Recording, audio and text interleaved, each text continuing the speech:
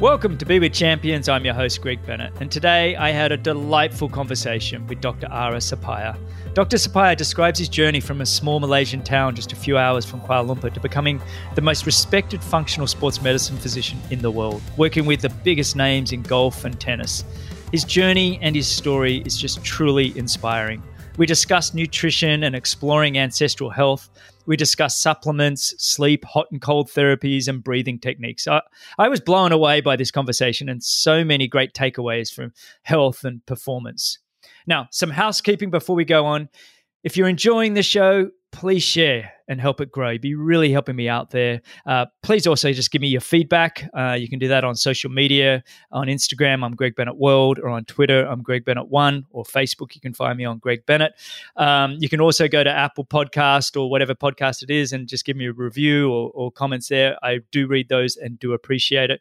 And finally, you can get all the show notes, the timestamps, the links, and the sponsors' coupons at bennettendurance.com/media. That's bennettendurance.com/media. Thanks for listening. And remember, success comes to those who endure just one moment longer.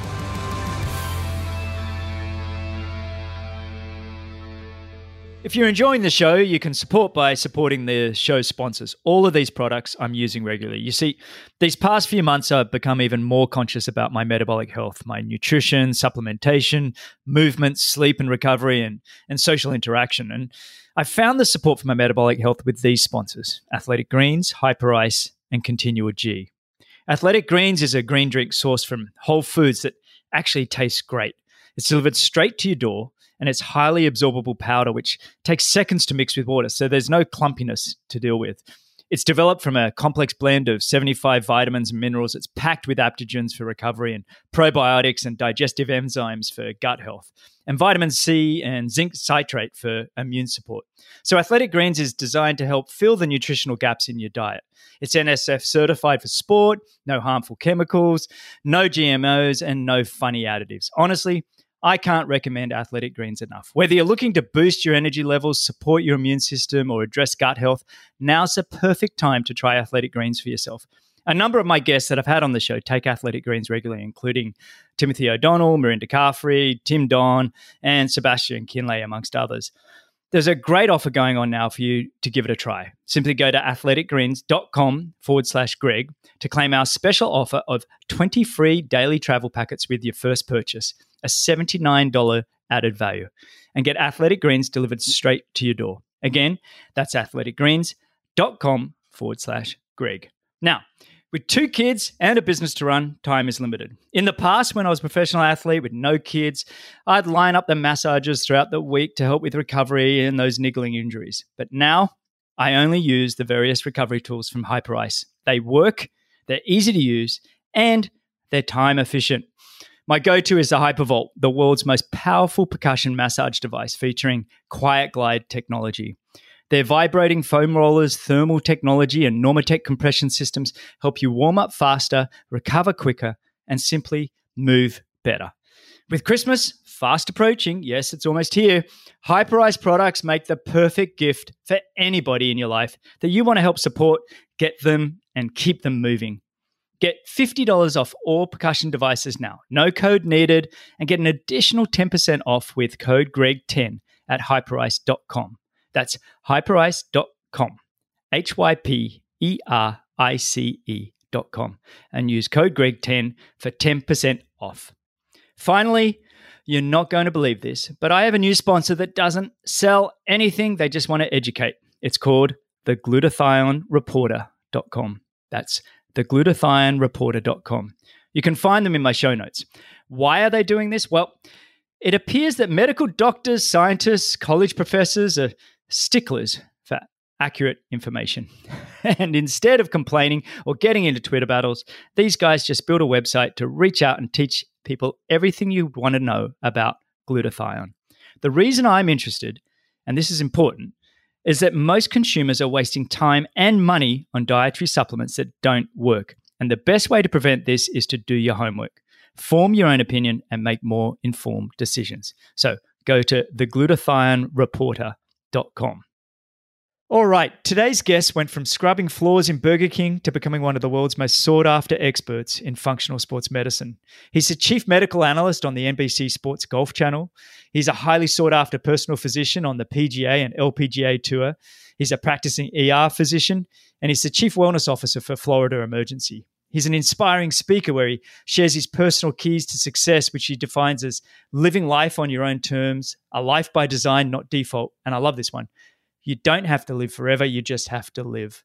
I'm honored to have one of the great minds of the world of health, well-being, and performance on the show. So welcome and thank you for joining me on Be With Champions, Dr. Ara Suppiah. How are you, mate? I'm good, mate. Thanks for that pretty impressive introduction. You're more than welcome. Today I want to discuss, nutrition, supplementation, mental strategies, sleep, physical training, all of that kind of stuff. But before we do, would you mind just winding the clock back and sharing how you got to where you are, which is incredibly impressive, by the way? Thank you. Well, how far back do you want me to go? Let's go to the beginning. I think your story is quite remarkable in one sense, and I think it's very inspiring in its own way. So I think let's take us right back. Okay, so born in Malaysia, in a tiny little place called Klang, a town in it's about, the capital of Malaysia is Kuala Lumpur, so people might be more aware of that, and it's about I would say 45 minutes to an hour away from there, closer to the coast. Grew up, just my brother, myself, and my sister, mom and dad. My dad, unfortunately, we lost him in a car accident. He passed away when I was 5 years old.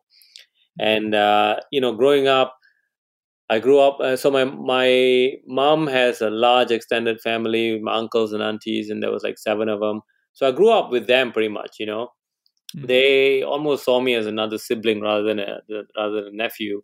And my uncles were all athletes. They all were, field hockey. They were field hockey players. They played badminton. They were track and field runners. And so I grew up. Sports was just not something that it wasn't sports. It was just life. We just were out playing all the time. And I grew up playing a variety of sports. Soccer, I played in goal. I played badminton. And then I started playing tennis, actually. I got hurt playing football or soccer. And my mom was like, okay, you're not doing that anymore. So discovered tennis when I was 9 years old, and then became very, very good at it very quickly. And then, to keep my mom happy, I had to keep my grades up in school. Otherwise, she would take my tennis rackets away. So that was a deal I had with my mom. And usually, like in Malaysia, before the big exams came, like the yearly exams, she would lock my rackets away for like 2 months. And so all I could do was keep fit until I finished the exams. And the day it finished, I would get my rackets and I'll start playing again, So, thanks to her, I was a pretty good student. And just when I was 17, I really wanted to turn pro, play tennis for a living. And, I got the grades. I'd got a place to study medicine in England, in Liverpool University. But I just couldn't afford it, So literally within, 3 weeks before university was about to begin, and I had a spot, we had no money. And so I was playing in my tennis club one day, and this guy who's known, he's a member there, he's pretty well off, kind of said, is what do you want to do? And we had a conversation, and he said, hey, go turn pro. And I was like, well, it's not that easy because you need money to travel and compete and all this kind of stuff. And he's like, no, I'll sponsor you. Go play for 5 years. Whatever money you keep, and just wear my logo on your shoulder and become pro. And I was like, oh my God, this was like a dream, right?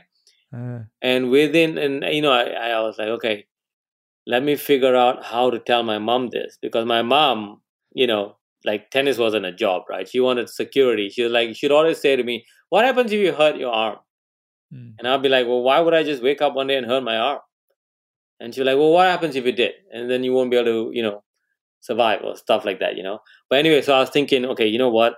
Let me wait till it's closer to like the 3 weeks are up, university starts, I can't go. That's the end of that, and then I'll tell her I'm going to turn pro, And lo and behold, 2 weeks before that, we get a scholarship.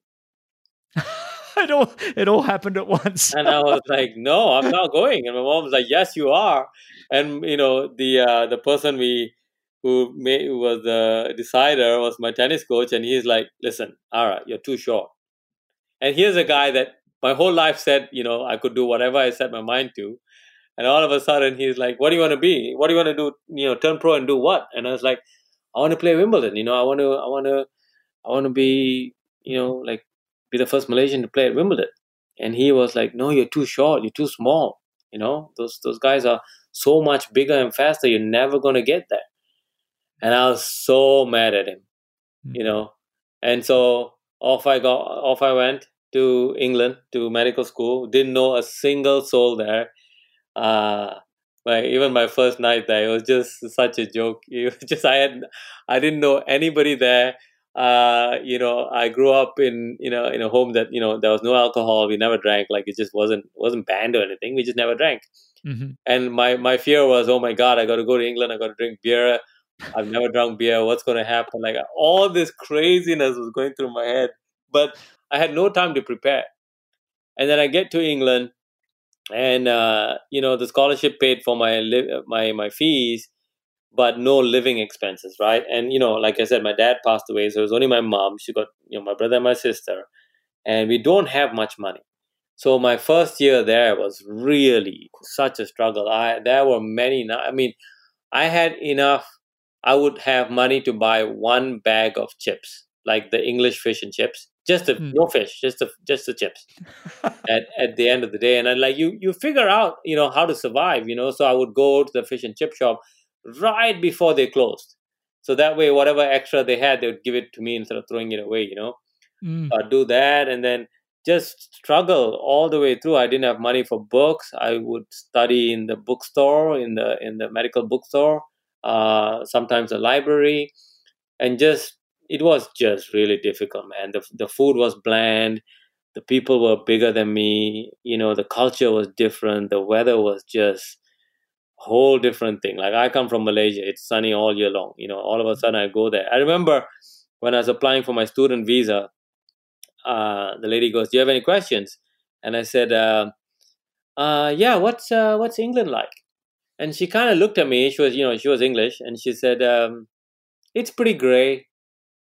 And I was thinking, what does that mean? Gray? Like how? That's a color. How? What? As soon as I arrived in England, the moment I arrived in Heathrow, I knew what gray meant. It was gray. Oh my God. So it was a lot of getting used to, and my first year was a real struggle. And, I just even university, I guess I just wasn't mature enough, prepared enough. Like I studied really hard, and in my first winter there was like a mini exam, and I finished bottom third in my class. It was just such a struggle, and part of me just wanted to just say enough is enough and just leave. And I was like, I don't know how I'm going to do this for 5 years. And then one day I just it was a Sunday, and I just needed some kind of inspiration or something. And I stumbled upon a book. It was a book by Norman Vincent Peale, and it was called The Power of Positive Thinking, right? I'd actually gone to the bookstore, and I asked the guy there, and I was like, hey, do you have any books? Like, I didn't know personal development wasn't a genre then. So I just asked him for something for inspiration, and he kind of said, go to the poetry section. I didn't see anything there, and I just stumbled upon this book. Yeah, honestly, I was in the poetry section looking at all these books, and I'm like, well, none of these poems rhyme, and B, they're all like, this is not what I want. And I stumbled upon this book, and I read it, and I couldn't put it down. So I read like half of it, and then the Monday I finished lectures. I run to the bookstore again. I read a little bit more, and then I hide it. I hid the book so no one else would get it. And then the next day I went back and I finished the book in 3 days. Hmm. And, I realized that things were in my control, really, that I could control. That I couldn't control the weather, couldn't control the food. I mean, and I was complaining about all the things I had no control over. Hmm. So very soon I decided, okay, you know what? Here's the thing. I can control my mindset. So I said, complaining is not going to help. Like it's not going to get any better. So just stop complaining. Stop the whining. Stop the bitching. Just stop complaining. Okay? It's not going to get any better. And you know, just embrace it for what it is. And then secondly, I decided, there's a lot of people around me were way smarter than me, you know, but there was no reason for anybody to outwork me. Mhm. That was in my control, right? So if someone studied 5 hours, I could study 6 hours. Hmm. If someone read the book once, I could read it twice, you know? And so it really changed my mindset. And I went from a struggling student my first year, like really barely making it, to ending up in my second year winning the medal in anatomy as one of the highest scores Wow. of my year. And during that time, it's just so interesting, right? When you change one thing and you just look at the world in a different lens, everything kind of works itself out because you're not complaining, you're not just seeing all the negative stuff. All of a sudden, for months I went around looking for a job. I could never get a job. All of a sudden, I got a job at Burger King. Hmm. I had been there many times asking them for a job, and they never would allow me to get a job. But suddenly there was a new manager, and he was like, "Hey, yeah, you need a foreign student. You have to get a work permit, And he said, "I'm willing to apply, do my part, but you got to go get it." And I found a lecturer who'd fill up, part of the application form, and just managed to convince the person at the work permit place to give me a work permit. Got it, and then got a job, which meant I had money to survive and pay rent. And Burger King was a place where there was food, so at least the days I worked there, I didn't have to worry about food, and just things started falling in place. Yeah. And it really came down to just a shift in the mindset and just developing an ethic, a work ethic that just just couldn't be stopped. Hmm. And I once I got the medal in anatomy, I was like, okay, if I can do this, what else can I do? How much harder can I go? How much you know and so I really got through medical school. Was all my friends still tease me till today. I had my own spot in the library in the medical school, because that's practically where I lived. In medical school, you would either find me in the gym, in the library, or in lectures, or in Burger King. That was it. I never went on dates. I didn't go out. I had no money for anything else, and that's all I did for best part of 4 years after that. So I graduate medical school, and then I trained as a surgeon. I wanted to be a cardiac surgeon, um, and then I passed my boards in surgery and did cardiac surgery, but didn't like it. And during that time in my surgical training, I was exposed to emergency medicine, and never in my life through medical school I ever thought I'll ever work in the emergency room. And even my first day there, I looked at it and it was like all the shift work and night shifts. And I was thinking, oh my God, I'm just going to use this time to pass my surgical boards. But I just loved it, just fell in love with the specialty, because, I like variety. I like to problem solve. I don't like the same thing over and over again. I've never Hmm. been that guy. And so here was a specialty that, you never knew what was coming through the door. Someone Hmm. could be in labor, about to deliver a baby. A baby could just be born, or you could have a 100-year-old person who's got pneumonia and everything in between. Hmm. So after I did cardiac surgery, I realized it was kind of not what I thought it was going to be, and I was like, I want to change. So I shifted to emergency medicine, retrained in emergency medicine, and during that time, I was. I remember this day so vividly. Um, I was working in London, and it was a really busy day. And I was working in one end of the ER. The ER is divided, like you'll see, the strokes, the accidents, the heart attacks, and the really major stuff in one area. And then you'll see, the ankle sprains, the toothache, the medication refills, the easy ones in another area, right? Yeah. So I was working in the busy section, and the other area was getting really bombarded. So the nurse comes up to me and she says, "Hey, can you help out my side?" And I was like, "Man," I said, "All right, just go line up like 10 really quick cases for me, and I'll come see them real quick." So she said, "Okay." So, off I go, and I see most of them pretty quick. And then this one chart I pick up, it was ankle sprain. The x-ray was already done. So I look at the x-ray even before I see the patient. And, x-ray looked pretty normal. Nothing was broken. So I was like, all right. So I go in there, and as a young kid, talk to him real quick, examined him, and said, "Yeah, you have a ankle sprain," and gave him the usual stuff. You need to ice it, elevate it, compress it, that kind of stuff. Mm-hmm. Mm-hmm. And as I was leaving, he goes, "Hey doc," he goes, "When can I play tennis again?" And so I look at him, right, and I said, "Are you any good?" And he goes, "Yeah, I'm one of the top juniors in the country."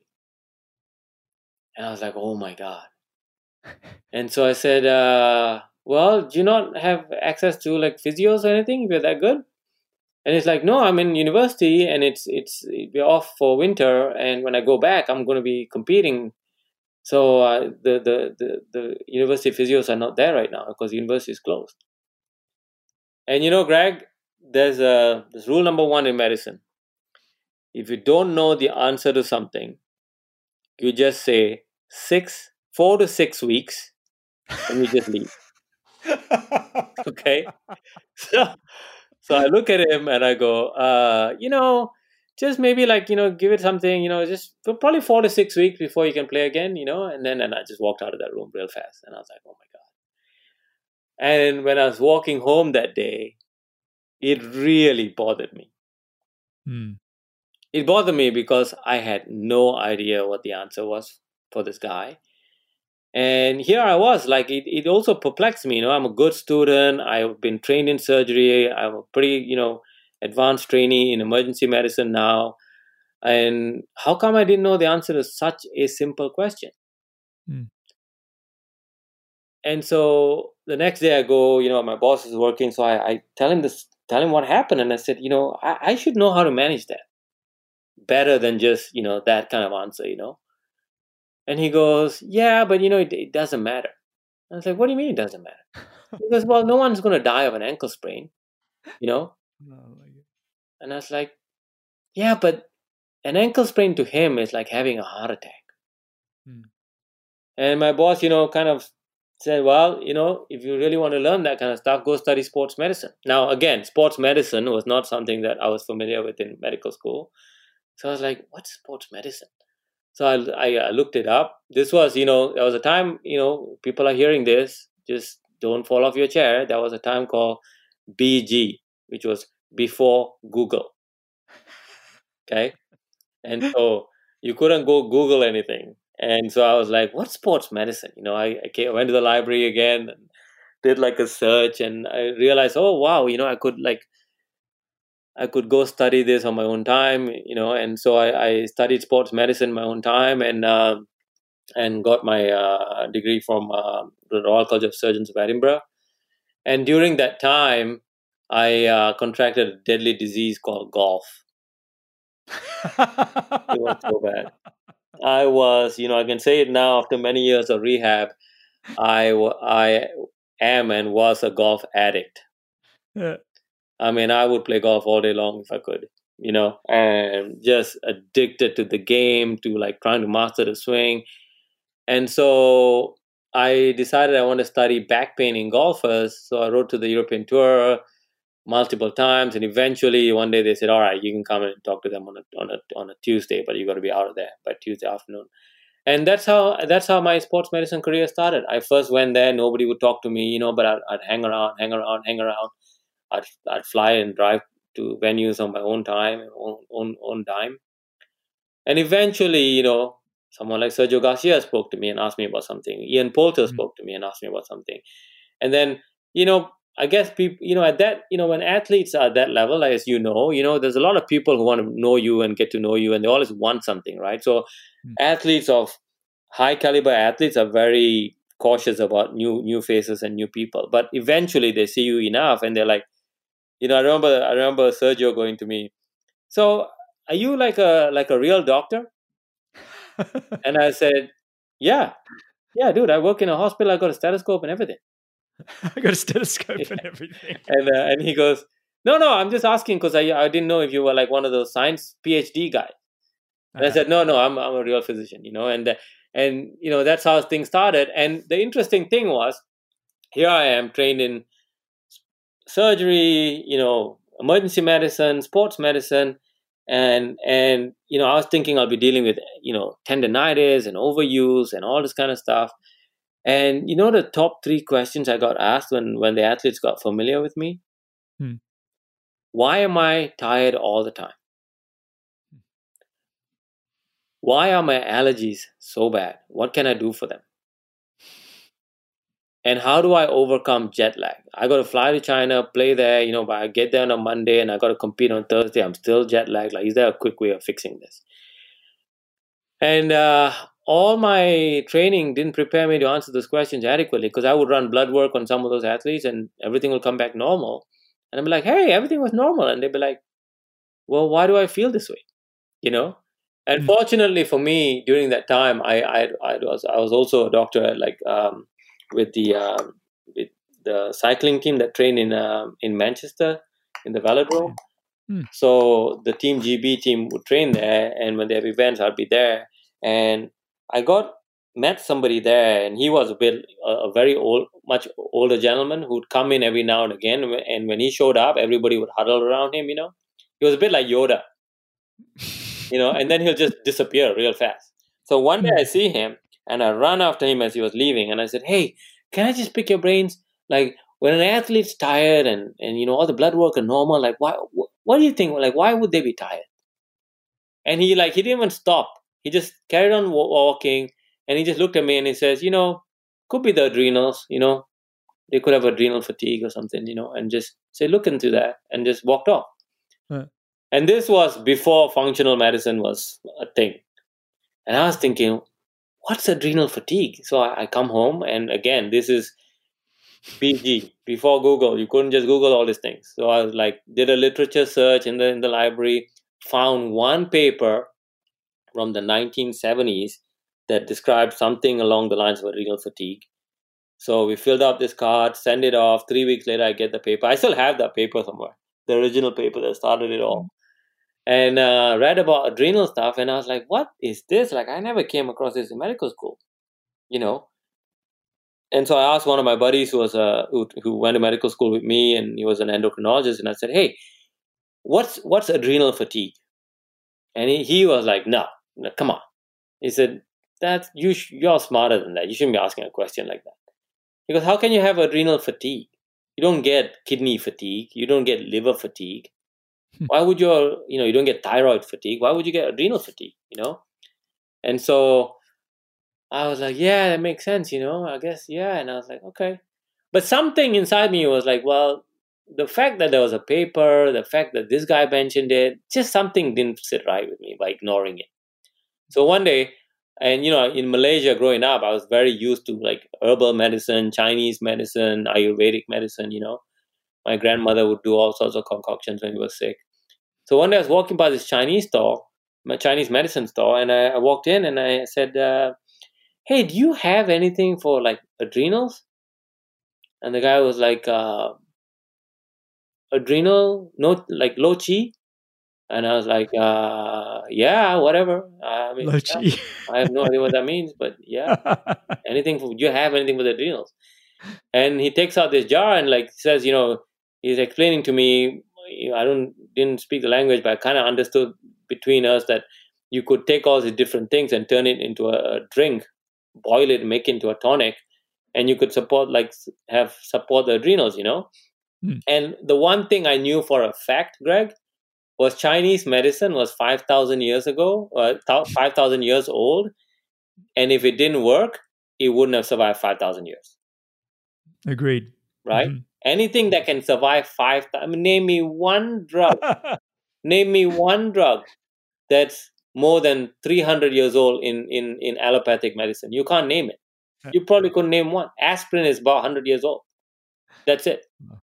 And that's still one of the best drugs known. All the other drugs, they come in the scene, and then 20 years later you found complications, blah blah blah. Like very few drugs, aspirin, penicillin, that they're around. But Chinese medicine is 5,000 years old, and it's still being practiced now, which tells you that it's got to work, right? Otherwise, it would have been you wouldn't be passed down generation after generation after generation. So then I started looking into it a little bit more, and then I found more papers, and I realized there was a whole side to practicing medicine that I wasn't taught in medical school, and rightfully so, because in medical school we emphasize in pathology, we study pharmacology, right? Because that's, people give us doctors a hard time and say, oh, you don't spend enough time studying nutrition. No, that's because we study pathology and pharmacology. If you were to study nutrition on top of that, it'll take us 20 years to graduate medical school. So we are very skilled in doing one thing really well, which is to diagnose a disease and then control symptoms through medication. And that's what allopathic medicine teaches you to do. If you want to practice medicine differently, you have to go learn that. And that's what I did. So I read a ton of books, eventually found my way and got formally trained in functional medicine and acupuncture in Hamilton University under Dr. Alejandro. Studied Ayurvedic medicine. Just open to a lot of ideas, not just being put in a box and say you're an MD and that's what you need to do. And so from there, more and more athletes I could help more and more athletes, word started getting around, and then, just been blessed over the years to work with some of the biggest names in golf, and then now in tennis as well. I work with a bunch of athletes, and then, through a company called Orico that has me as the chief medical officer, we get exposed to like blood work, to a lot of the NBA teams and a lot of track and field athletes, and yeah, so that's what I do. I still work in the emergency room 5 days a month at least, training residents there. And then, yeah. So I put all of that together now, and my practice, when people ask me, I was like, how do I explain what I do? And so I call it functional sports medicine. So it's sports medicine, meaning it's allopathic. So when I need to prescribe antibiotics, when I need to prescribe anti-inflammatories, I can.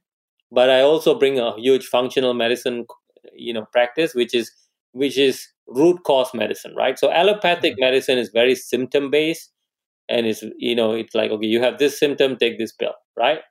Well, and sometimes you need to do that. If someone comes in with with acute bacterial meningitis, that's not a time for essential oils. You don't have time for that. You have to fix that problem right now. Someone comes in with pneumonia and can't breathe, you need to fix that right now because you don't have time, right? But then you can go back and look and say, well, why did they get pneumonia? Why did they get meningitis? Were they sleeping? Were they eating? And putting all the functional side together. So I combine both of that when I work with my athletes. It's quite incredible. I am blown away. Honestly, I sit here and listen to all your formal training, but also your passion for sport from an early age and how you've kept that going. And one thing I loved about that is that moment where you took control of your life, where you said, self-responsibility. And then suddenly the stars aligned. Suddenly things started happening for you. And I really love that. I think that's almost the core of where we have to start. Before we can work on anything else, we have to sort of figure out what we want in life, who we are, and then take full control. And for you, that was a real transitioning into, all of a sudden, all these things opened up. And I mean, the fact that you've got all these forms of training that you can help preventative, you can help all the way through to like you said, if it's symptoms that just need, a very quick fix, emergency level. It's absolutely no wonder you used by some of the greatest athletes in the world, and you're working with them. I think it's phenomenal. What I'd like to do now is just let's hit some of these things that, let's talk about nutrition a little bit. A lot of the listeners here are endurance athletes. That's my background, being, professional triathlete for many years. And I know most of the listeners are either age group or professional athletes themselves, or trying to just optimize their health and optimize their performance, which are, two different things, but we try and align them the best we can. So talking about nutrition, this it's we seem to have that many different diets and all sorts of fads and things coming at us at a million miles away. How are you working with your athletes now in helping guide them through nutrition? Not just maybe let's talk about navigating COVID as well as, before COVID, but how are you focusing on your athletes with their nutrition? Okay, so couple of things, right? So when working with a professional athlete is very glamorous. It's very good for the ego, okay, and it can be very rewarding. But you got to understand, these athletes, especially the ones I work with, they are like I always tell this story, right? If you give me a Toyota, and again, if Toyota is listening, no offense, I drove one for many, many years. I love your cars. But if you give me a Toyota and you say, make this Toyota go faster, there's so many things I could do, right? I could tweak the engine. I could, change the suspension. I could do so many little things to make it go faster, okay? But if you give me a Ferrari that's already maxed out and say, make this go faster, you have to work really hard because the engine's already immaculate, right? Everything about the car is already so good. How do you squeeze out 1 more %, right? And in what you can do in an attempt to try to squeeze out that 1%, you can actually make it worse. And that's the same thing that applies to an athlete. So when you work with a professional athlete, it's very easy to make them hurt or get them hurt or make them worse, really. So the one area that you can actually make a big difference and produce results is through nutrition, through guided nutrition, right? And my philosophy with nutrition is fuel. I've had the privilege of spending time with the Hadza tribe in Tanzania. Hunter-gatherers, the last of the hunter-gatherers on the planet, right? And watch animals in the wild. And we are so obsessed with the keto diet, carnivore diet, this diet. I mean, a horse doesn't wake up and go, you know what? I think I want to try some meat today. A lion doesn't just wake up one day and go, I think I want to be keto. Right?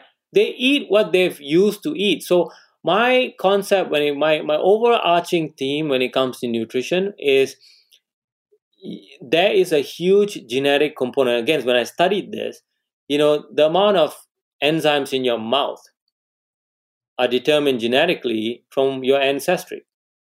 Like me, I'm of Indian ancestry. Like we survive on carbs. So I have a lot more amylase than someone who's maybe Scandinavian, okay, who lived on, fatty meat.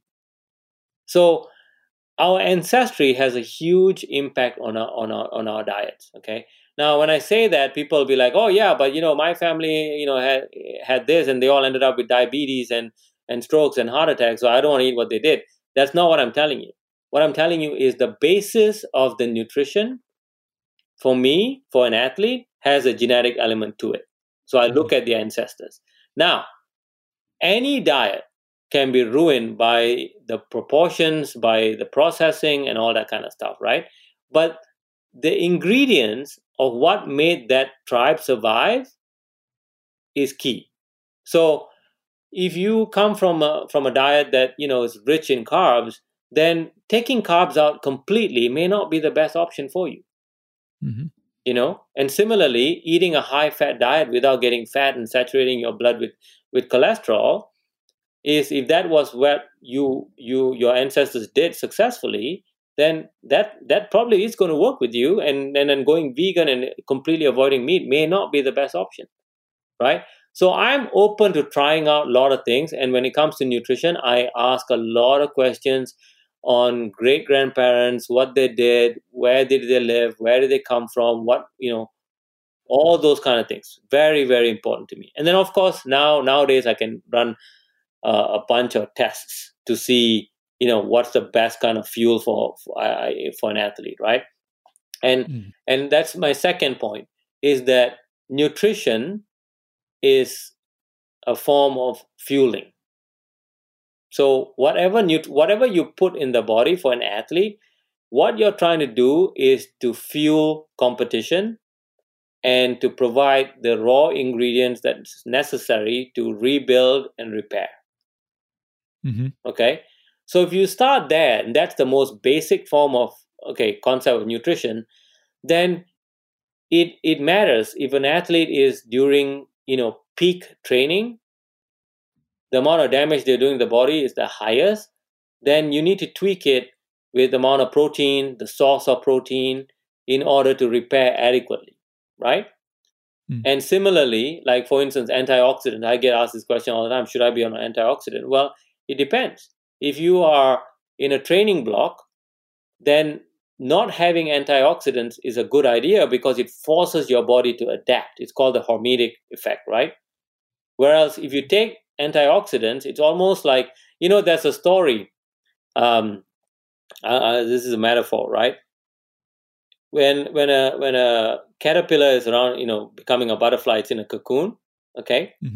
And then you see it break out of the cocoon and it's really struggling, okay?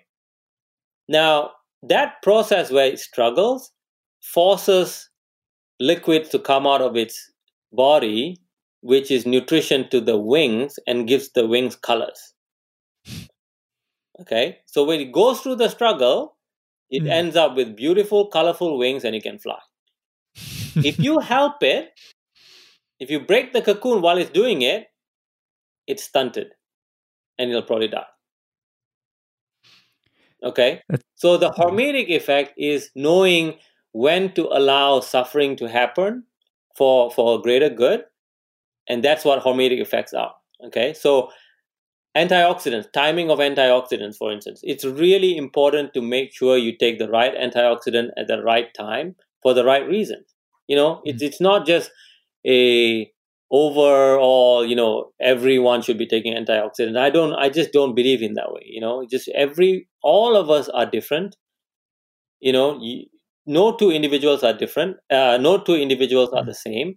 And even the same individual, like I didn't show up exactly the same as I did yesterday. I'm a little bit different today, right? So having one philosophy, it's an overarching philosophy, then I tweak it to the individual based on genetics, based on, blood work, saliva work, urine work, stool work. So, that's kind of my approach when it comes to nutrition. And then in particularly with COVID, I put out a podcast a while ago, and I talked about, a couple of basic things, to support the immune system. A lot of people are looking at things to boost the immune system. And having seen COVID close up firsthand, having put people on ventilator with COVID, we don't know much about this disease yet. But what we do know from what we learned from Italy is that one of the problems is the immune system is a bit too aggressive in trying to kill the virus. It hurts the body and the lungs. So you want to support the immune system. So this is where, making sure you get adequate sleep. And if that means, having some carbs before you go to sleep, great. Having some healthy fats before you go to sleep, great. Supplementing with melatonin during this period, just to make sure you sleep well, great. Checking your vitamin D and making sure it's in a safe level, a therapeutic level, is really important. Using things like fish oil, for instance, if you're particularly inflamed, strategically at this time is very important. So that's kind of my approach to nutrition, really. I think that's fantastic. Or not. Just a quick mini break before we get back to the show. I just want to remind you guys to go check out athleticgreens.com/Greg. Sign up and get your free 20 daily travel packets with your first order of $79 added value. That's athleticgreens.com/Greg. You described at one point, I used to always describe this in the way when we put a training program together, it was like, I don't train the same as I did last year because this year I'm a year older and I'm a year different. Yeah. My body is physically, and so you got to keep adjusting. You got to keep moving, and you can't just keep doing the same thing over and over again. And with nutrition, my wife and I both being sort of ex-professional athletes, and we're focused now on longevity and health and these things. And so we do a fair bit of blood work and that kind of thing, and monitoring it. But it is interesting to me that, the blood work is somewhat of a snapshot in time, that it's very hard to take too much of it. What an interest of mine has been a little bit more of the genetic research and some of the DNA, and trying to really figure out our ancestral health and what makes us tick. So I just want to touch on that a little bit more because that's just an interest of mine. Yeah. When you say you do these other tests, what kind of tests are you doing for this, the genetic element of a person's nutrition? I don't look at genetics on its own, so I look at it as a whole, right? So I start off with generalized blood work, and again, you're absolutely right. If you are not going to get, regular tests to monitor trends, then as a one-off, it's not, it doesn't tell the whole story. Unless you are in a particular disease state, right? But let's say I see someone and their vitamin D is always low, and we supplement, goes up a little bit, but then it's still low. Well, did you know that, there's a whole group of people who struggle to convert sunlight to vitamin D genetically? That's me. From my DNA test anyway, that I had a Dr. Mansoor Mohammed on this program. I don't know if you know. Oh, I know Mansoor. Yeah, really good. Yeah. From Canada. Yes. So he did my whole thing on one of the podcasts here, and he basically said, "Yes, Greg, you need to stay in sunlight," basically, and it was a fascinating conversation about all of that. Yeah. Yeah. So I've spoken to his team, and used his labs extensively to do a lot of my genetic testing. So you understand, So like just vitamin D is just one example, right? So similarly, I could look at a stool sample and see if that person needs digestive enzymes. Okay. Now, if they don't have digestive enzymes, the question is not just replacing it. The question is like, well, why are they not making their own digestive enzymes? And you could study that genetically. You could study tendencies to break down estrogen, for instance, in your detox enzymes. How well can you break down estrogen? Estrogen, a high level of estrogen is not just related to cancer, but estrogen can cause significant amount of inflammation in the body. Okay, so that detoxification, so many of the enzymes that break down heavy metals, that break down hydrocarbon compounds genetically under your genetic control, right? So knowing that, so looking at, I look at energy pathways, right? I look at hormones. I look at detoxification. I look at the gut for immunity, and then I look at neurotransmitters for pain and brain. Okay. And these are the 5 areas that I run tests on, and I look at the genetics for all of those things. That's brilliant. I love that. Like, for instance, if that's why I don't believe, like, it's crazy to me that you can all of a sudden tell everyone to drink bulletproof coffee every day. Sorry, I didn't mean to name that, but like a coffee. I know what you mean. It's almost an expression. Yeah. Yeah, I meant it. Yeah, exactly. It's becoming like Googling something, right? Exactly. Means coffee with MCT oil. Okay. Yeah. That you have no idea what someone's genes are. And what happens if they are prone to making a bunch of triglycerides and you pump them full of, MCT oil? Is that a good thing as a general rule for everybody? No. I love the individual approach here. It's like when I was talking to Dr. Mansoor, we were kind of breaking down. He'd studied many of the best endurance athletes in the world, and one of the things that came clear to him was that everybody, and myself included, all produced. We were in the top 1% of producing glutathione, which fascinated me because it was something, I was taking a product called Glytine, and Yeah.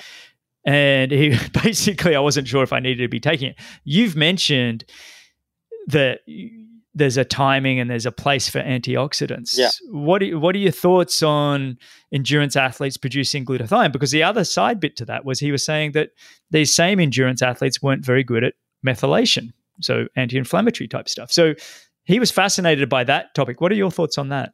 I totally agree with him. I think, these, when you label someone as just a naturally gifted long distance runner, I think they have more glutathione, so their antioxidant capacity is higher, right? So their redox potential, for instance, their mitochondria is better. And also, I think they get, we know now that, your mitochondria has its own DNA, and that DNA comes predominantly from the mom. So they've inherited really good genes from the mom. Okay. Now, I wasn't aware that, on the flip side, they were also poor methylators, because that's becoming such a big thing now that you see it so often that I didn't realize that, if you made a lot of glutathione, you tended to be a poor methylator. I did not know that. But well, I'm not sure. I think it was coincidental to some degree. yeah, I think it was coincidental. Yeah, he was just very surprised when he said, "Look, I thought these were going to be the few things that these endurance athletes would all have in common," and he was kind of like, "Wow, actually." No, I think endurance athletes, genetically, you tend to have a bigger antioxidant capacity naturally, right? You tend to clear lactic acid much faster. Maybe not produce it as much either, and then they have. The mitochondria generally, I would guess, is, because of the redox potential that we study through Oracle, we do a lot of redox work. And redox work basically, mitochondria takes in oxygen, it spits out ATP. Okay, we know that. But for every, let's say, 100 molecules of oxygen it takes in, and it spits out 98 ATP, it'll spit out 2 molecules of oxygen free radical. Okay. Mm-hmm. So that ratio 98 to 2 is the redox potential. Mm-hmm. Okay. And so someone like you may be 98 to 2. So you might be making very little free radicals, whereas someone who's not genetically an endurance runner will produce maybe 70-30. These are just arbitrary numbers just to give you an idea. But then their redox potential will not be as great. So yeah, I totally agree with that. And so someone like you supplementing with additional glutathione may or may not be necessary. I would say that if you had increased your volume significantly, and you've done it for a certain period of time, and you're starting to see your numbers plateau and you're not seeing the improvement, I think at that point supplementing with glutathione is a great idea, even for you. Is there a way of people measuring that to know where they are in terms of the redox potential? You can measure the redox potential. Yeah, that's what we do in Oracle. We measure, it's a very quick blood test. But here's what I'll tell you. One of the easiest ways to pick that up during training is to monitor your HRV. Okay, and your resting heart rate. So you put it all together. If you see that your power output has stabilized and it's no longer the improvement that you're seeing is not as big as it was maybe 2 weeks ago. If you see resting heart rate starting to creep up a little bit, you see either HRV stabilizing or dropping a little bit, going on the low side, or you see a sudden spike in the HRV and it's like super high all of a sudden one day. That reading is not, oftentimes people who don't know how to interpret that will say, oh, I think it's just an error for the day. Well, not really. That's just the body slapping on the brakes because you pushed it too hard. And so those are non-invasive markers that people can use very quickly to see where they are. And again, if you put that together with, okay, your sprint, your times are stabilized and they're not getting any better, you've plateaued out. At that point, if you keep pushing really hard, you might get into, and if you see the performance drop, if you see HRV going lower, if you see resting heart rate going up, then you are in the overreaching phase. And that's when you really want to put in a rest period. That's when increasing calories strategically, adding antioxidants is a great place then. Yeah, so that's when you'd add the glycine or the glutathione. At that point, that's a good way. I mean, I'm all about self-monitoring. I think it's the best way to sort of keep measuring yourself by how you feel and what's going on. But for HRV, for those people that may not understand, is heart rate variability. So it's just a way of determining flux really of the heart rate. So, I mean, we've touched on a couple of these supplements.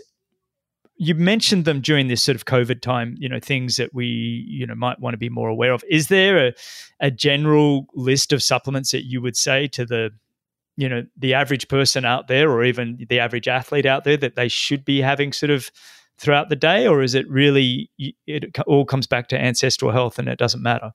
I think athletes, people who are pushing, and I use the word athlete broadly. It doesn't just mean professional athletes. If you are pushing the envelope and you are testing the boundaries, then, to me, taking something Nike said, right?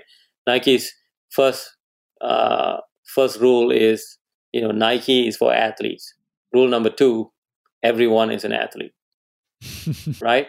So if you can move, you see a child move, and there's no reason to believe they're not athletes. So the one thing that I will tell you is that you cannot run low on all the small things, the minerals like selenium, manganese, phosphorus.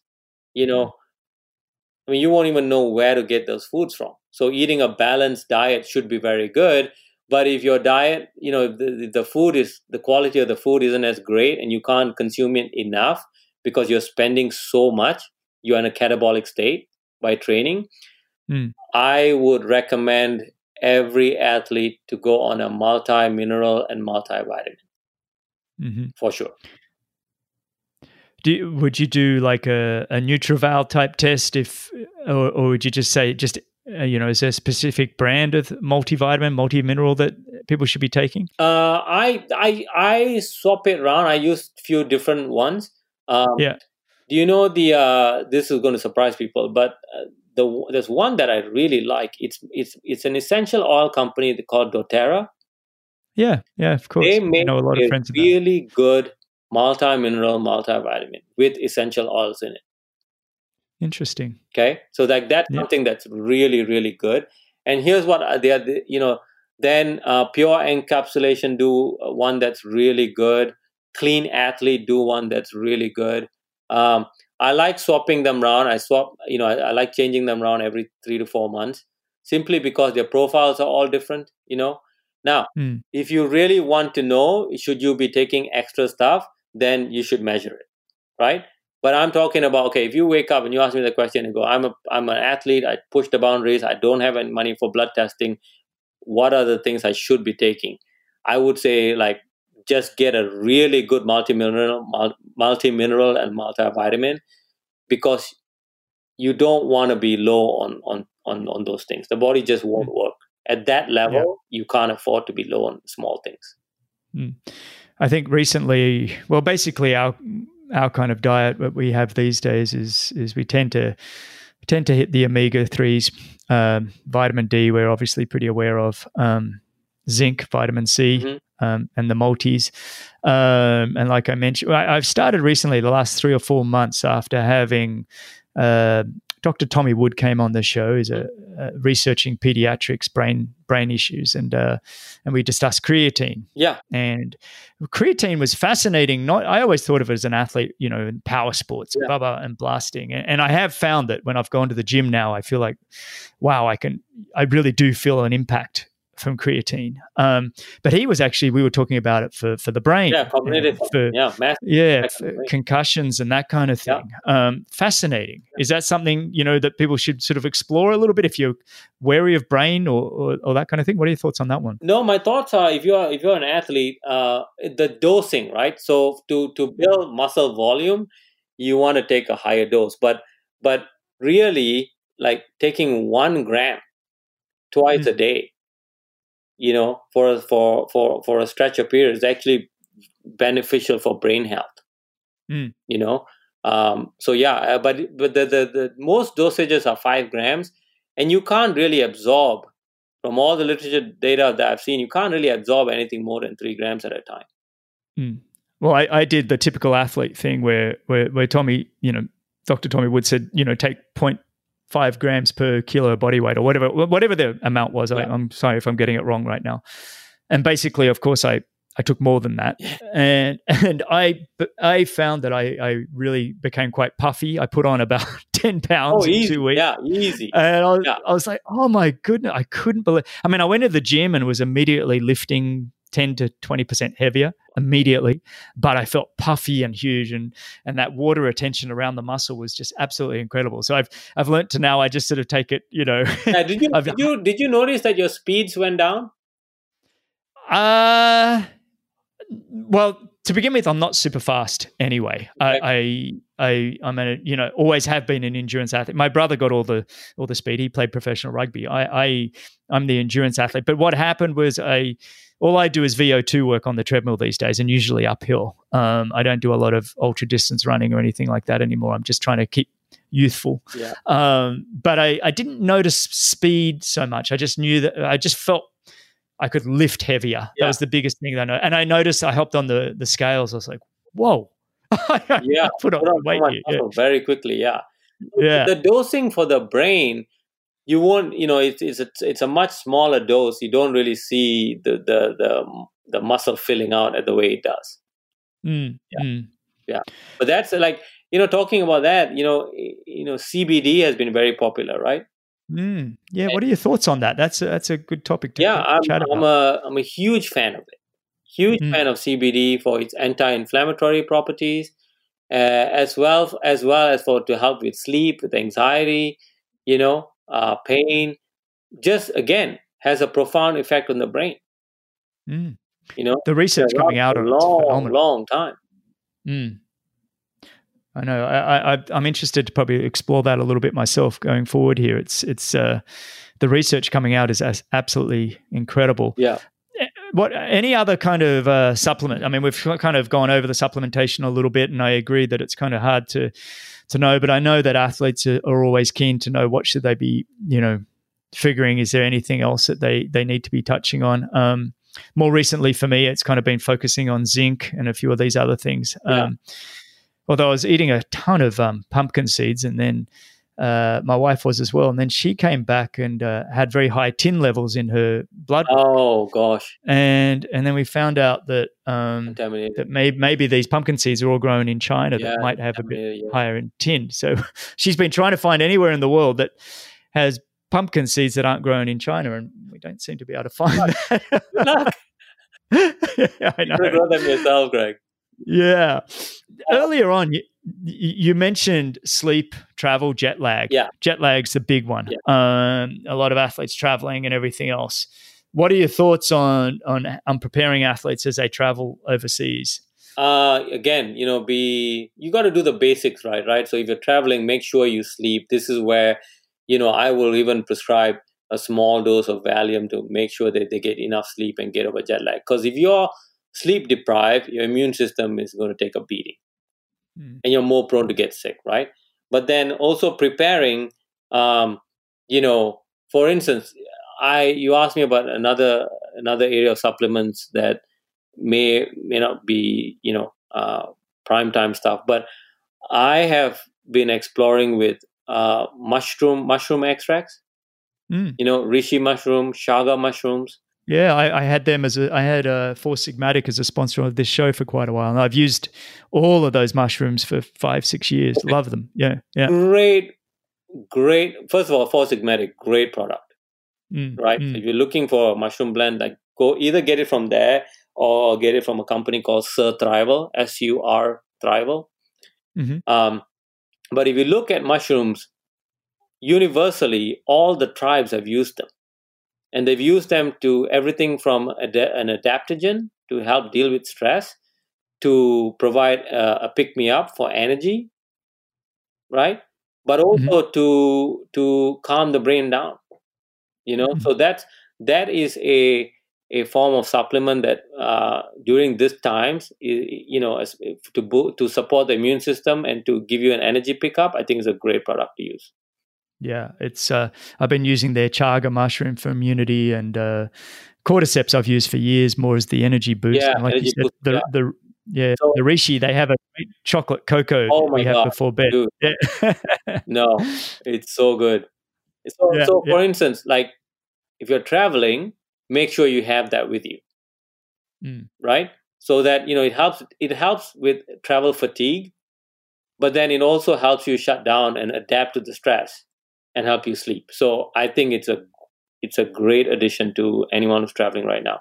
But then also, if you're an athlete who's going to travel, check your vitamin D levels. And I don't like to take vitamin D blindly, because high levels of vitamin D have been proven to be counter benefit to the immune system.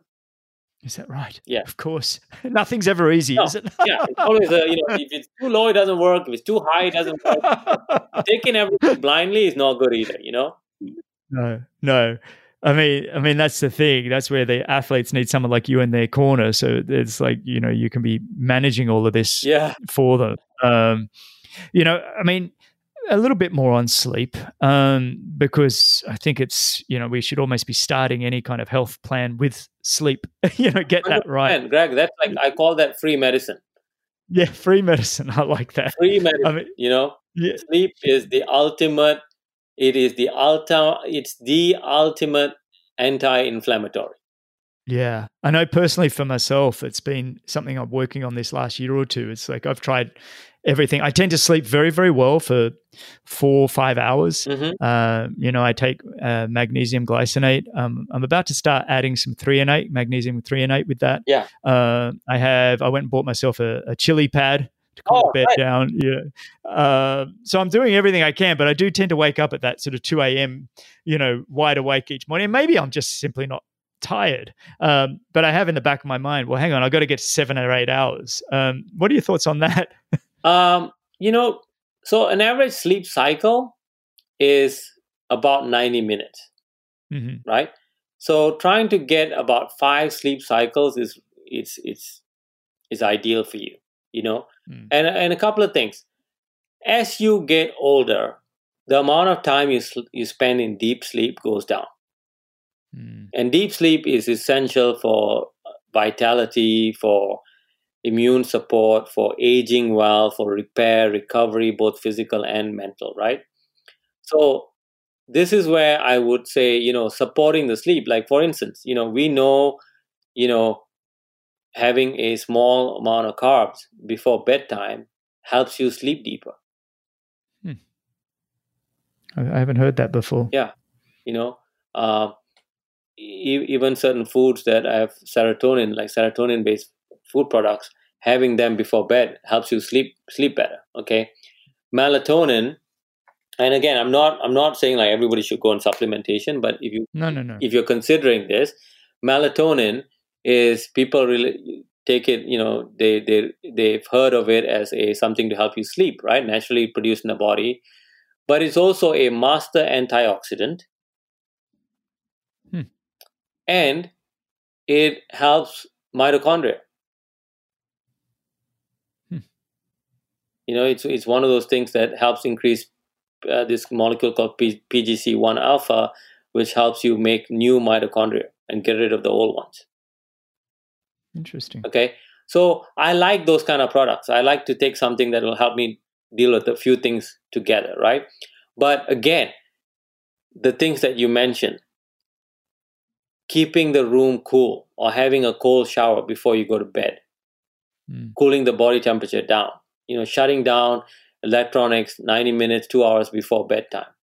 Get rid of the blue lights. Yeah, blue lights. Doing all those things very, very, very simply is essential. And then again, if you can get hold of like an Aura ring or a Whoop that allows you to measure things. The one thing I want you to figure out, everyone listening, is what is the length of your average sleep cycle, right? Because this is why, again, to say that everybody needs to drink 8 glasses of water is ridiculous. right? You hear that all the time. 8 glasses of water a day. Like, why? So if you're 400 pounds, you should be drinking 8 glasses. And if you are 100 pounds, you should be drinking 8 glasses. It makes no sense, right? So the average, 7 hours, 8 hours, 9 hours, it's all based on the average sleep cycle being about 90 minutes. Okay. And the circadian rhythm is also under the influence of your genes. So if you can work out, okay, you know what? You had a good night's sleep and go, man, I slept really good. And then you can go back and look at the data and say, you know what? My average sleep cycle is 60 minutes.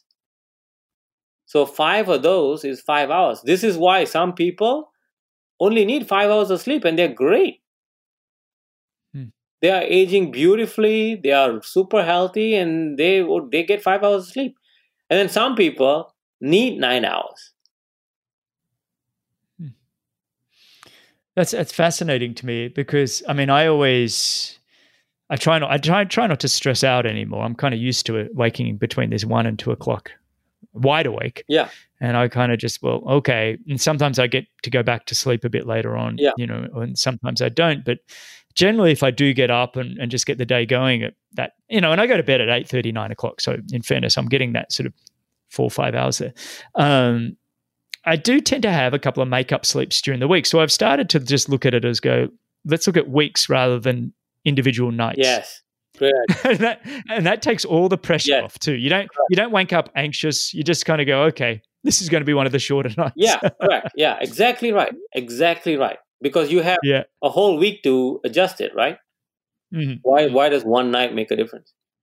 Are you working with your athletes on their mental strategies?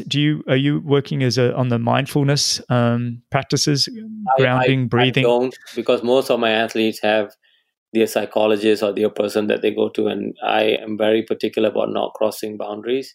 Of course, but it is essential. Mm-hmm. It's I was trying to, when I first got into mindfulness, I was trying to like, what is this stuff? What is this mindfulness stuff? Like, I don't get it. And someone explained to me so simply. He said, when you have a thought come into your mind, and then you react on the thought, in between that time it comes into your mind and the time you react to it, there's a gap. Okay? And he goes, that gap is mindfulness. And the bigger the gap, the more mindful you are. And I was like, really? And it made a lot of sense, because it helps calm the system down, and I would but I don't work in mindfulness with them that way, but I would give them strategies like box breathing. Yes. Box breathing, I think, is one of those hidden gems that everybody should do every night, like even a couple of times a day. And basic. Can I explain box breathing for those that don't understand, or you maybe you do it? Let me hear on your term. Oh, okay. So the way I do it is, okay. So imagine a square, right? So on the right hand side, you're going to go up. So you take a breath in for a count of 5. Okay. Mm-hmm. At the top of that count 5, you hold your breath for a count of 5. That's a line going vertically across. Mm-hmm. Then you breathe out for a count of 5. That's a line going all the way down. Okay. And then at 5, you stop breathing out and you hold your breath for a count of 5. Now you come back and you complete the square. Okay. The key thing to that is, when I didn't realize this because I was just not smart enough to figure it out, and when they first told me, is that you don't necessarily have to breathe all the way out. You just have to breathe out to count of 5. You don't have to breathe out everything by count of 5. That's not. So you take a big breath in, hold for 5, breathe out for 5, hold for 5. And you repeat that for 5 cycles. And what that does, if you ever put a heart rate monitor on you and see it, you'll see your heart rate starting to come down. It affects that heart rate variability as well. Significantly, right? Yes, correct. Yeah. And I think when I had Bryce Wild on the show, I'm not sure if you're friends with Bryce, but no, also functional medicine. he basically described it. Look, there's more nerves going from the heart to the brain than there is from the brain to the heart. Yeah. And you can probably tell me this far more, but I'm quoting him. And basically, if you can get that heart variability, then that's going to actually calm the brain down. And I'm getting it all confused. I'm sorry. No. You're right. Quoting, but You want the traffic to go the other way. Yeah, exactly. Like, and breathing that way also has a profound effect on the gut for digestion and all those kind of things, because you're affecting the parasympathetic nervous system, which is rest and digest, right? The sympathetic nervous system people are familiar with as that's your fright and flight, right? Parasympathetic is rest and digest. Most of us in today's world are sympathetic dominant, meaning we are more likely to be firing on fright and flight. Okay, doing and you do box breathing because it's so easy to do. You could do it in the sauna. You could do it at a traffic light. You could do it before you go to bed. Like, you could do this multiple times. And I have cues. Like, when I say traffic lights, I box breathe. If I'm alone in the car, I box breathe during traffic light. That's fantastic. You know what I mean? Like, it's a very simple cue. I was like, yeah, let me just box breathe until the light changes. So you're not one of those people picking up their mobile phone and writing texts. You're actually doing something. No, sometimes I do. Like, I not with every traffic light, but I will in a journey. Yeah. Usually, like, if in a journey, I will at some point, because I'm not. If I'm talking all the way through, then yeah, I can't do it. But usually, driving there, driving back, I for sure will do it at some point. And then I do it before I go to bed. I do it definitely when I'm in the sauna. It's a talking. You've mentioned sauna. Let's talk about some of those environmental factors that we can do, like whether that's hot and cold treatment. Are you a big advocate on doing a fair bit of that? Yeah, completely. Yes.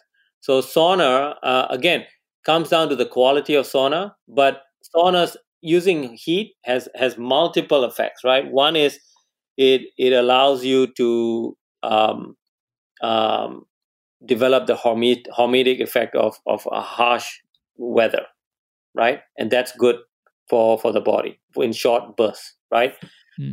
The other thing is it helps, if you use full spectrum infrared sauna, meaning using light or the heat, the waves inside it affects the full spectrum of light or generates a full spectrum of light, then that helps you detoxify the body. It also helps your mitochondria work a little bit better. Okay. And then finally, the act of actually sweating is one way to get rid of heavy metals. So like cadmium, for instance, it's preferentially excreted through sweat. Okay. So saunas have been around. Again, if it's been around for a long time and survived the test of time, chances are it's beneficial. Yes. It's very simple. Like, that's my screening test, right? I'm like, wait, the Turkish have been doing saunas for how long? And the Finns. Ceremonies are done in with heated stones, and people are in sweat lodges for how long? It's got to be some benefit to that, right? Otherwise, you would have gone away a long time ago. And then on the other side, cold, which I actually think in today's world is more important than the heat. Mm-hmm. I agree. Cold, full immersion, cold is unbelievably, like, that's another form of free medicine that just you cannot afford to give that up. An ice bath done correctly, and I mean by that is you're getting your body into ice and you don't want to hold your breath. You don't want to go in there, go, you want to breathe in and out, naturally go in there, get your body adjusted to the cold, and then do at least 15 seconds where your head is completely immersed. And if you can do that for 7-8 minutes, oh my goodness, trust me, your sleep will be better, your joints will be better, your skin will be better, your brain will be better. If you're hearing this and you're a CEO or going for a big meeting, try doing that. Try getting into a cold ice bath, ideally around 50 degrees, 47 degrees better, and then waking up and going to a meeting. I'm telling you, you will be so alert. It'll be shocking. It's amazing when you actually do this, for my own self experimentation. So as athletes back, a long time ago, we had different protocols for doing ice baths and everything else. But as a non-athlete, or, well, like you said, we're all athletes now, but basically as somebody looking at longevity and health, I started getting back in the ice bath at the end of last year. Mm-hmm. And it was, I wasn't, in fairness, doing the full immersion. I was just, up to my neck. Yeah, that's okay. But doing, I was in there for 15 minutes, bringing down the body temperature. And the way it affected my mood, the way suddenly everything seemed possible. It was almost like your story early on of reading the book, The Power of Positive Thinking. It almost gives you that kind of a kickstart where everything seems possible, and it affects your mood. It affects the way things are. And I mean, it's not comfortable. Like you said, you got to work on breathing through it. But one of the breathing techniques there is just to box breathe throughout the entire 7 minutes. Mm-hmm. Mm. How are you doing it? Do you have an ice bath at home, or do you just grab a couple of bags of ice and throw them in a bathtub? Bags of ice. We are in the process of building a home, and I plan to put in a tub in there. Where it'll be regulated, heat and cold. But it's, to me, it's one of those things that as you get older, you definitely want to do this. I agree. I've read that, Tony Robbins, the great motivational speaker that he is. 20 years ago. Yeah, he says he has a really cold shower ice bath before jumping up on stage every time he goes out. 100%. 100%. It's if you don't do it, you're giving up a huge edge. Isn't that amazing? And would you do hot, cold in the same kind of time, or do you separate hot you do after a physical workout, or when are you doing these? So I would use I don't do them. I'm just not convinced that I need to do it that way. So the way I do it is I would use the sauna like after a workout. Okay. And then I'll use the cold usually at the end of the day for recovery. Mm-hmm.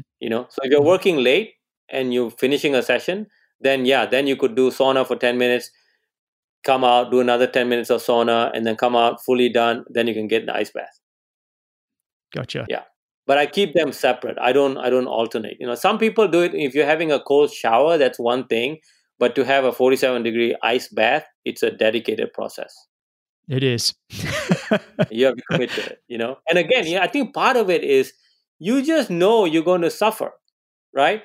So part of it is just getting into the bath. And once you get into it, after the first 40 seconds, it's not that bad.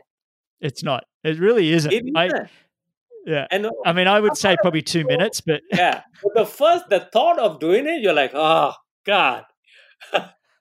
Yeah. I know. I'm much the same. It's not that great, but it isn't that long, and it is worth doing it. Moving just on a little bit, I know I've taken a bit of your time, but working in the ER as a physician, you're working with professional athletes. During this COVID time especially, how are you looking after your own health and being able to keep going as because the ER, are you working all sorts of hours? Are you called up at random times? And how's your own health impacted with all of this? Yeah, I've been, well, first of all, thanks for asking, but it's been, blessed. Like I've not been sick for a long time. And I will tell you fundamentally, like ER shifts are typically 10 to 12 hours. And they can be anything from 6 a.m. to 6 p.m. or 11 a.m. to 11 p.m. I don't do overnights now I made a conscious decision that I'm not willing to work when I should be sleeping. I've paid my dues. So I'm like, okay, you know what? I've done enough night shifts to last me a lifetime. I don't need to do it anymore. But couple of things, right? No compromise. Like this is not subject to negotiations. If I make less money, if I have to turn down deals or whatever, or take on another client, it doesn't matter. But I will not compromise on my sleep. Mm-hmm. Okay, no matter what, I will get at least 7 hours of sleep. That's my 5 cycles. Okay. Mm-hmm. Then, since COVID has started, I do 1 mile a day. Like every day, I run a mile. Sometimes I'll run more, but I will at the bare minimum, I promised myself I'm going to run 1 mile. And part of that is just, it's a very slow, it's not fast, but it just forces me to mobilize my joints, mobilize my lactic acid, get my body a flush that it needs to keep everything ticking over, right? Mm. And then as rule number 3, I don't have my heaviest meal is during lunchtime, and then my evening meals are super light. And in particular, again, this just came up. My girlfriend Sarah, she makes this salad that is with spinach, mixed greens. She puts mushrooms in there that she fries. She cooks in the oven the fryer. What's it called? Air fryer. Then she puts blueberries in there, and then she has a little bit of tomatoes, and then she makes a balsamic vinegar dressing. So I have a big salad in the evening every day. Okay, and then before I go to bed, you probably know this. What's that company? It's called Golden Milk.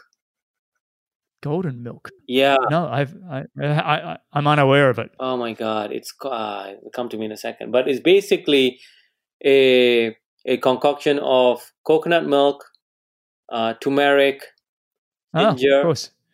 Yeah. And turmeric could make it the golden. yeah. And a little bit of honey. Okay. Yeah. And I have that before I go to bed. Interesting. So my thoughts are that I'm going to sleep, and because I haven't had a significant amount of calories between my lunch and my dinner, that I want to give something that allows my immune system fuel through the night, because that's when it's working, right?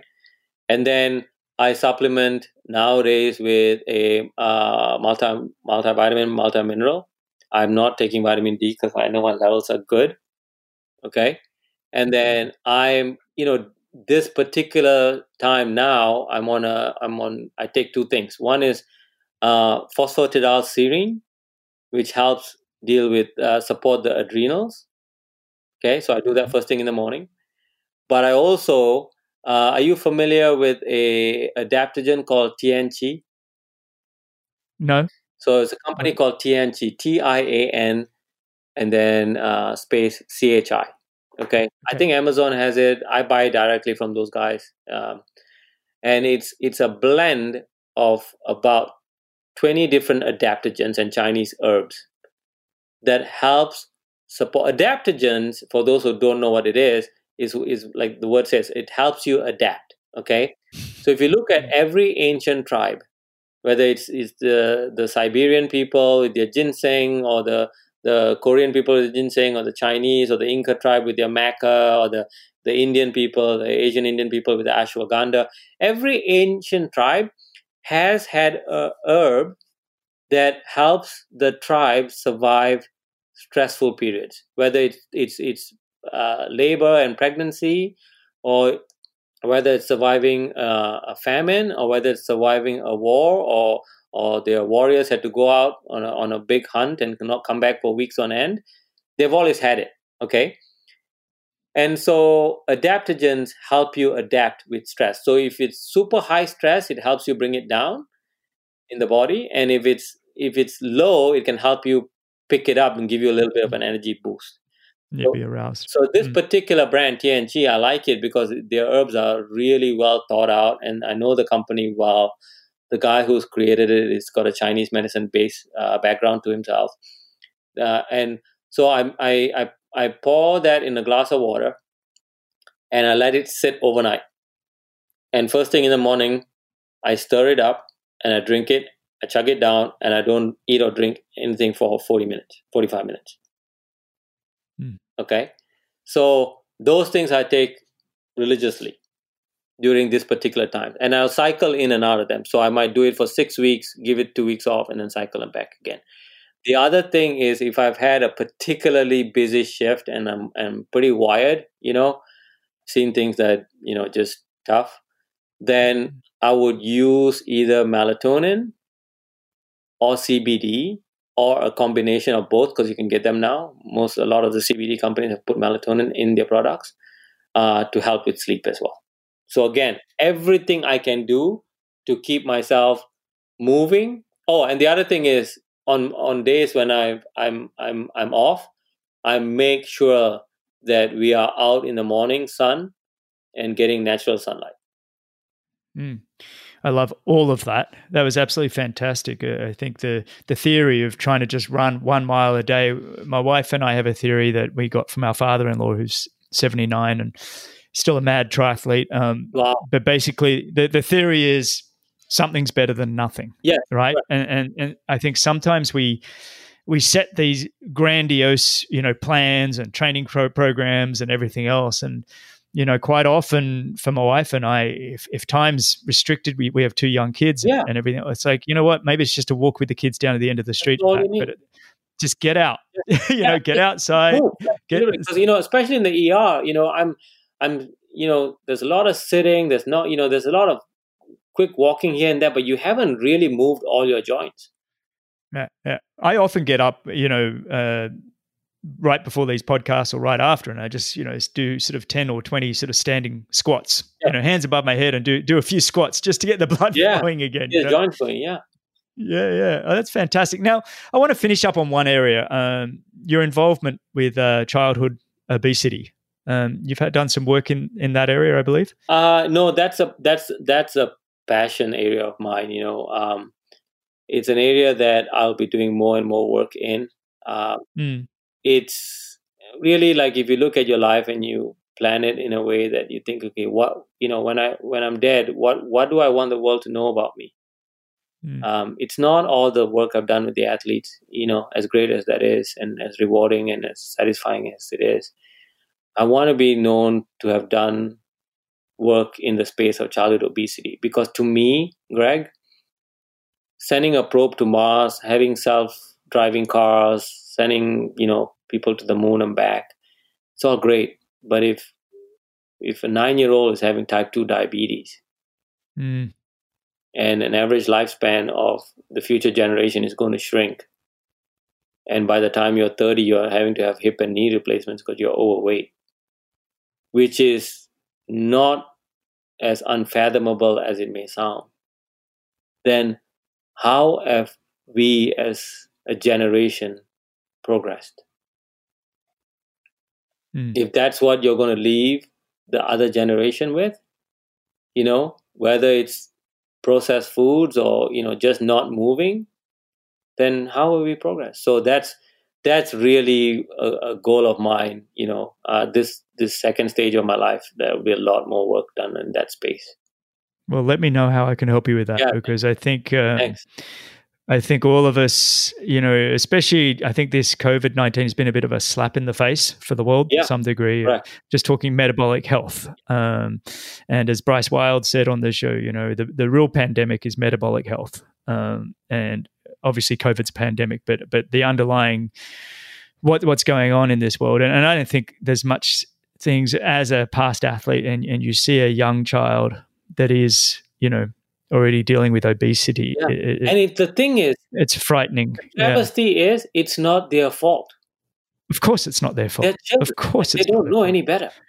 And honestly, to some degree, it's not all the parents' fault either.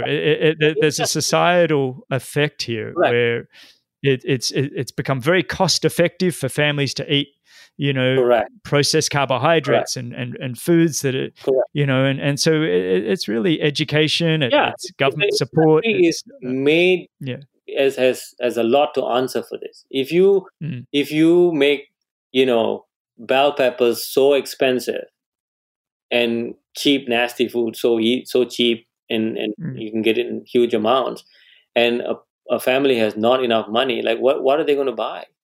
Of course. The question is, why are healthy foods so expensive and so unavailable? Yeah. And why are we supporting, the corn industry or the soy industry, all of these things that are, I know it really becomes there's a political component to it. There's an educational component. There's so many layers. Yeah, and that's why when people say how are you going to tackle it? Is it through diet? I'm like, it's all of it. Kids are not moving as much as they used to. No. Schools are having to put vending machines in there, selling soda and those kind of stuff, simply because that's how they get funded to do sports. Like it's so ironic to me. Yeah. Well, mate, if there's anything, if you ever want to reach out and, we can talk about that. I think we could do a whole show on how we want to change the world and the attitude, and how do we help the next generation. I'm here to help. So it's fantastic. You this is out in the air now, so you can't even take it back. I don't want to take it back, but mate, this has been absolutely brilliant, and it really has been an honor and a thrill to have you on the show. Thank you so much for having me. Yeah, share your story. Absolutely fantastic. You have a book out called Lose Weight and Feel Great Forever. It's something that everybody should have a read. It's got some great stories in there, and I think it's they can buy that on Amazon or on your website. I'll have a link to all of that, everything that you've talked about. I'll have in show notes, so people can find those show notes, the links and everything to what you've talked about. They can go to bennettendurance.com/media. Yeah. We'll have all that information. But Dr. Ara Suppiah, thank you so much for joining me, mate. Really appreciate it. Greg, thank you for having me, bud. All right, stay on the line. Thanks, everybody, for listening. Thanks a lot for listening to Be With Champions. If you enjoyed the show, your support would truly be appreciated. You can visit the Be With Champions Patreon page, or you can subscribe with your podcast app of choice. Don't miss the next episode, so subscribe and be notified. For show notes, if you want to know more, please visit bennettendurance.com. I'm Phil Liggett, and on behalf of Greg Bennett, here's to the next time, and I hope you will join Greg again very soon.